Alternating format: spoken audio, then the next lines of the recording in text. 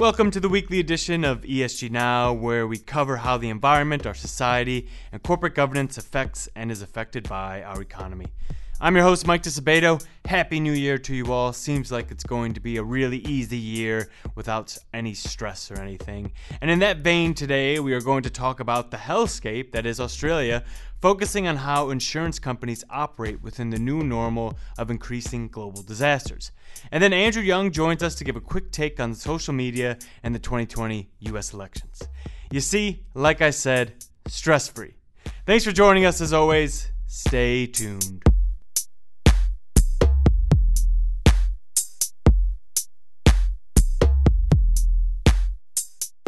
Australia has been battling devastating wildfires throughout the southeast region of the country, where most of the population lives, which have been spurred on by record heat and drought in the region.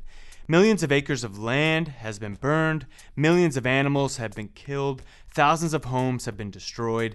It's the worst fire season in Australia in 20 years. It's an all-around mess. Before this call, I spoke to Morgan Ellis. He's one of our ESG analysts in Sydney, Australia, and he was telling me the city is battling water restrictions, an epic amount of smoke, a difficulty of traveling out of the city, and the knowledge that no meaningful rainfall is likely to happen for another month. But once the devastation has been wrought, the world will continue to turn and communities will have to rebuild, often with the help of insurance claims. And that is what we are going to talk about today, the physical risk that plagues cities and the companies that make it their business to be part of that aftermath. Jillian Malad joins us to talk about the physical risk portion, and then our insurance guru, Chris Vernon, an Aussie himself, who's actually based in London, joins us to discuss the insurance industry. But before we get into that, I want to do a quick stat card. Remember, part of our responsibility at MSCI ESG Research is to rank companies based on their exposure to environmental, social, and governance risks on a CCC to AAA scale. And for our stat card today, I want to highlight Swiss Re. Swiss Re is one of the largest insurers in the world, and we rank the company as a AAA because it has a strong culture of risk management, which includes researching and identifying the global risks that are created by climate change. And as an aside, with nothing to do with our rating, Swiss Re also releases great data, such as telling us that natural disasters in 2017 and 2018 generated $219 billion in payouts worldwide. But before we get into what that means for an insurance company to understand climate change risk in general, Jillian, I wanted to ask you briefly, and I want to talk to you because you had the mapping of our physical risks for companies. And a big part of physical risk analysis is understanding how much money is put toward defensive measures at certain companies and in certain communities, right? Well, but I mean, it's sort of more about it's less about how much money is put towards that, more just considering how the community perceives their risk and whether they're actively managing that risk. So that's sort of one of the things that I think we aren't seeing in Australia right now. There's no true active management of the fire hazard. It's just an awareness of it. And part of the reason that there is so much fire hazard right now in Australia is because of extreme temperatures and extremely dry conditions. And we're just going to see that get worse if carbon emissions continue unabated. And one of the things that we're seeing in Australia is currently a government that's not really embracing climate change and not really taking it into consideration in their strategies, and just they're continuing on a business as usual path when they're an extremely high carbon emitter. But there are some regions where governments are heavily investing in mitigative tech, right? Some fancy infrastructure to defend communities from these risks like flooding or wildfire.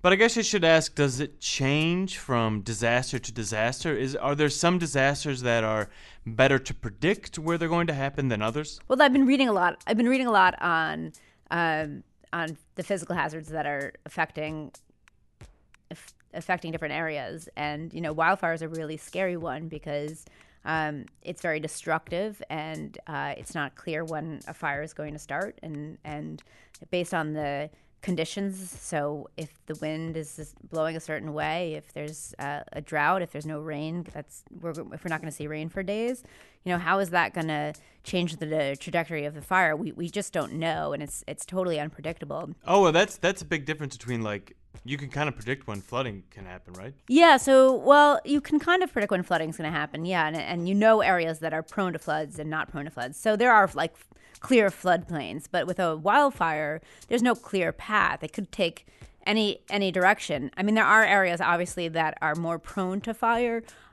especially when you have...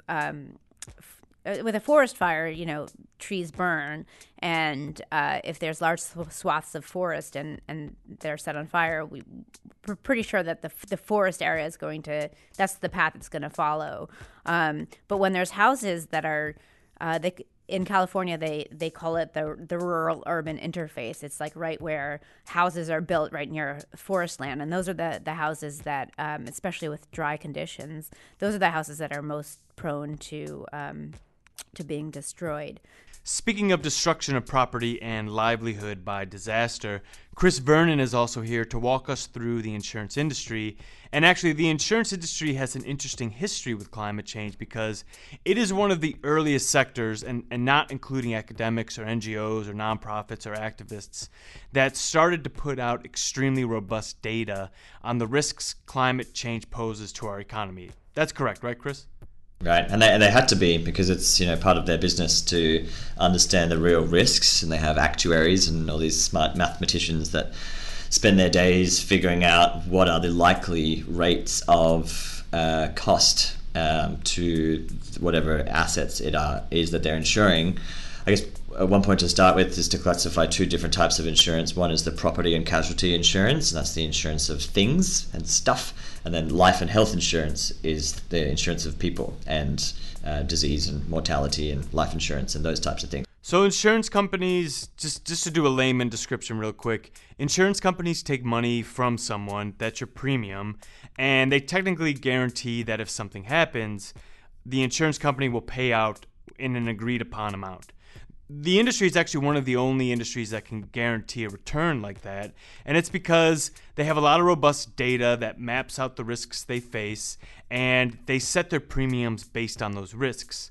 But Chris, as Jillian noted in the beginning of the talk, wildfires are not like floods. They are not like car accidents in that, in aggregate, wildfires are extremely unpredictable.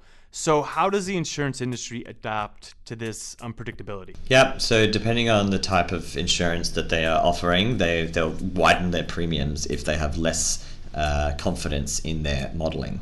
So you can think about other types of accidents that might seem random, like car accidents or things that aren't necessarily related to weather patterns that you can model, but nonetheless they've still got the statistics and the data to do back testing.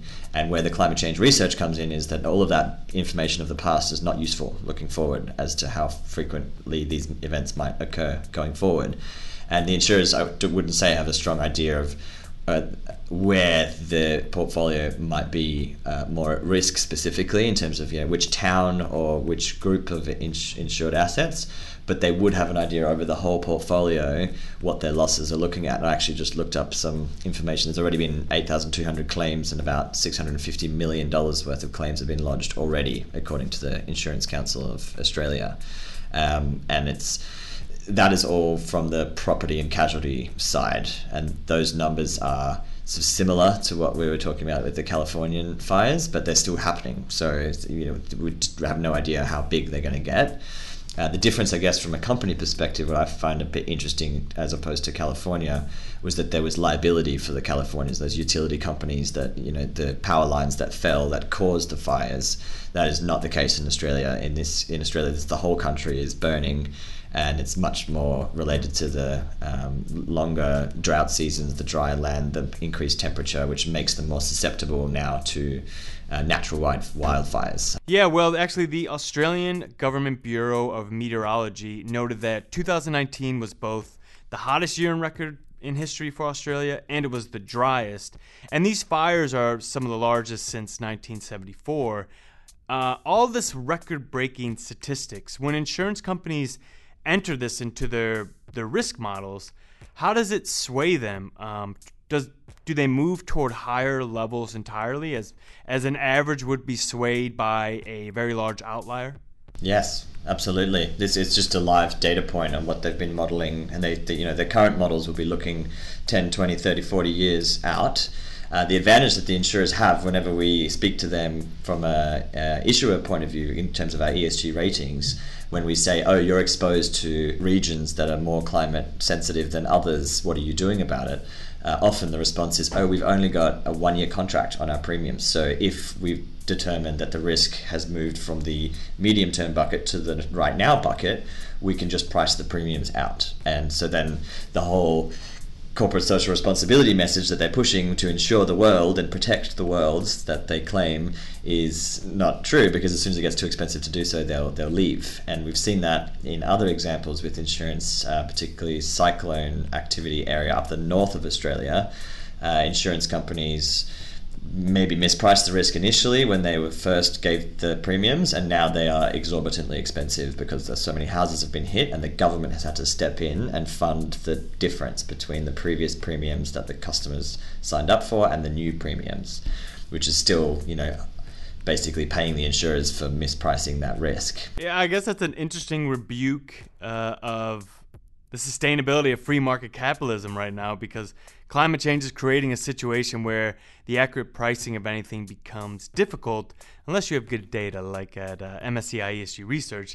Anyway, most, if not all, companies are insured in one way or another. Are there any industries that you see that are more risky for insurance companies because of disasters like wildfire? So, for example, Kangaroo Island, one of the plantation timber companies told the Australian Stock Exchange that about 90% of its timber was affected by the fire, which burned a third of the island. So that obviously the insurance company that's insuring that timber company, there's a real concern there, and this is what we mean, and it's important to differentiate the two types of risks from climate change. One being the physical risks, and the other being the transition risk. With regards to the transition risk and how that is affected by physical risk, do you think there is a future where insurance companies set up a new normal where the industry says if you don't have a building that meets our green or climate resilient standards, you just aren't going to get insurance, period? It could well do. I mean, I think it already exists, to be honest. I think they might not say we will not insure. Then insurance companies would never really say that, but they just say it's going to be expensive. And then, but it basically means it's uninsurable, because why would you, spend all that exorbitant amount of money when you might just take the risk yourself or protect your home yourself? So, how does that affect investors that are actually investing in these insurance companies? Do they look for the type of insurance companies that are proactively addressing this, or do they look for the ones that are doing the short-term, not really long-term view, but just a mitigated procedure where it's like, well, we're going to have month-to-month contracts, basically? So different investors will take a different view. Those that are long-term investors that are buying companies that they hope to hold over that long term, they're absolutely looking in detail at the way the company is mitigating its exposures that it has. One of the challenges is understanding from an investor point of view, looking at an individual insurer, where their insured assets actually are.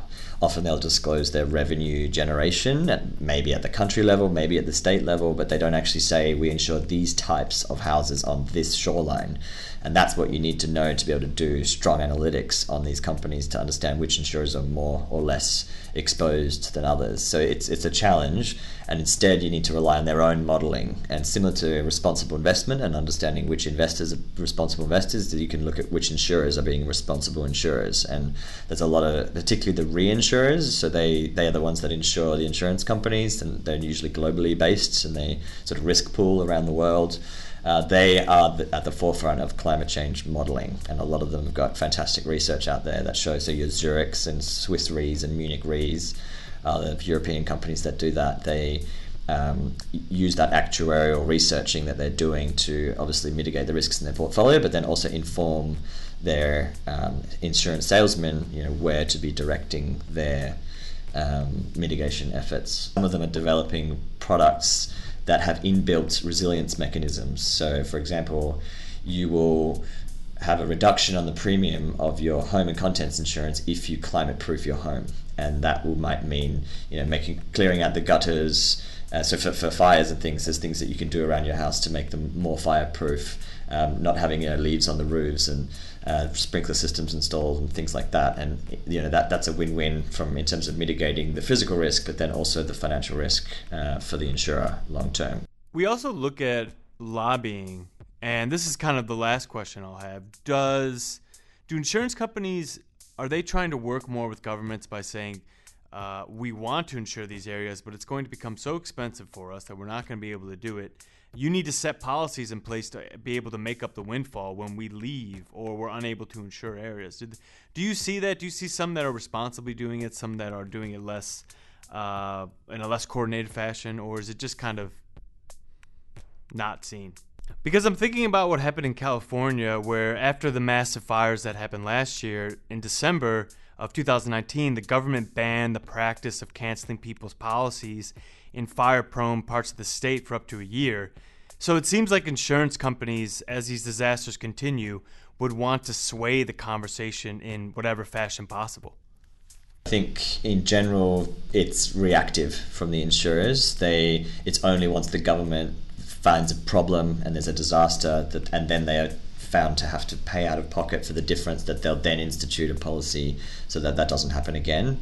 The reinsurers definitely engage at a sort of quasi-government level with the World Bank and some of the European institutions about how can we progress this and move it forward together. But the problem is that the policies are all done at the local level, so that disconnect then happens about what that looks like in practice. But the lobbying is definitely there because they do not want to be blindsided by what you described in California, where the government actually says you must maintain your premiums at these levels, and so now they're insuring a risk for less than the size of that risk, which is a big no-no for an insurance company.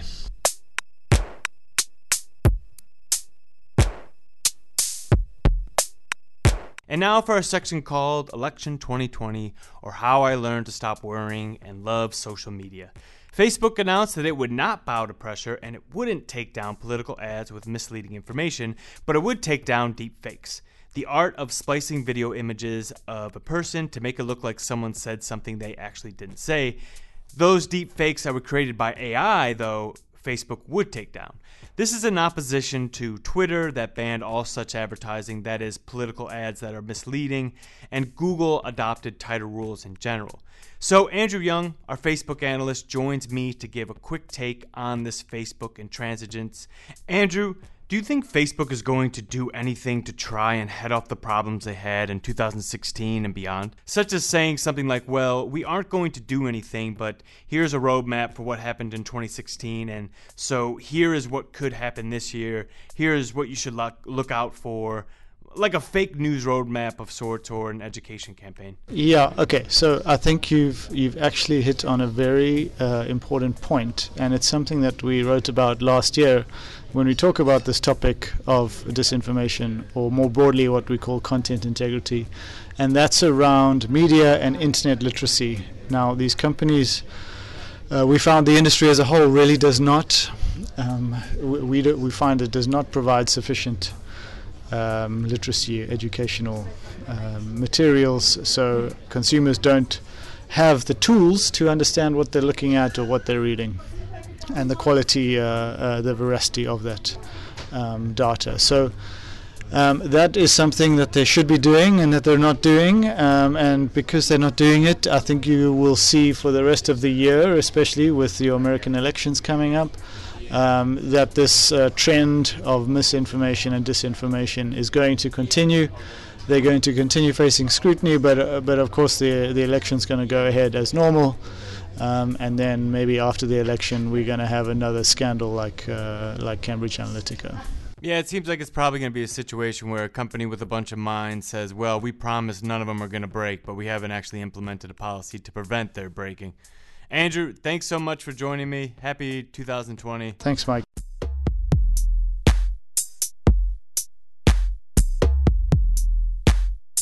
And thank you all for joining us for the first episode of 2020. Keep a lookout throughout the year as we continue to release new ESG related content. It's going to be a great year. I can just feel it. And be on the lookout for our trends paper that is coming out soon. That's always fun to read, and it layouts some of our thoughts for the coming year. Thanks to Jillian, Chris, and Andrew for joining me this week to discuss the news with an ESG twist. And as always, don't forget to rate and review us. It really helps. Talk to you next week. Have a good one.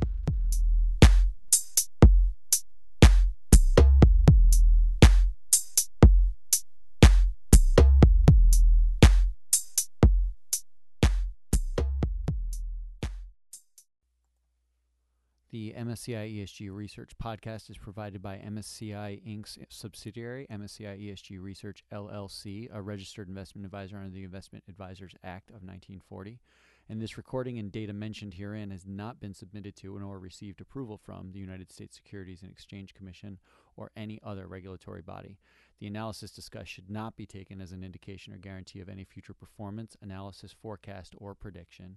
The information contained in this recording is not for reproduction in whole or in part without prior written permission from MSCI ESG Research. None of the discussion or analysis put forth in this recording constitutes an offer to buy or sell or a promotion or recommendation of any security, financial instrument, or product or trading strategy. Further, none of the information is intended to constitute investment advice or recommendation to make or refrain from making any kind of investment decision and may not be relied on as such. The information provided here is as is, and the user of the information assumes the entire risk of any use it may make or permit to be made of the information. Thank you.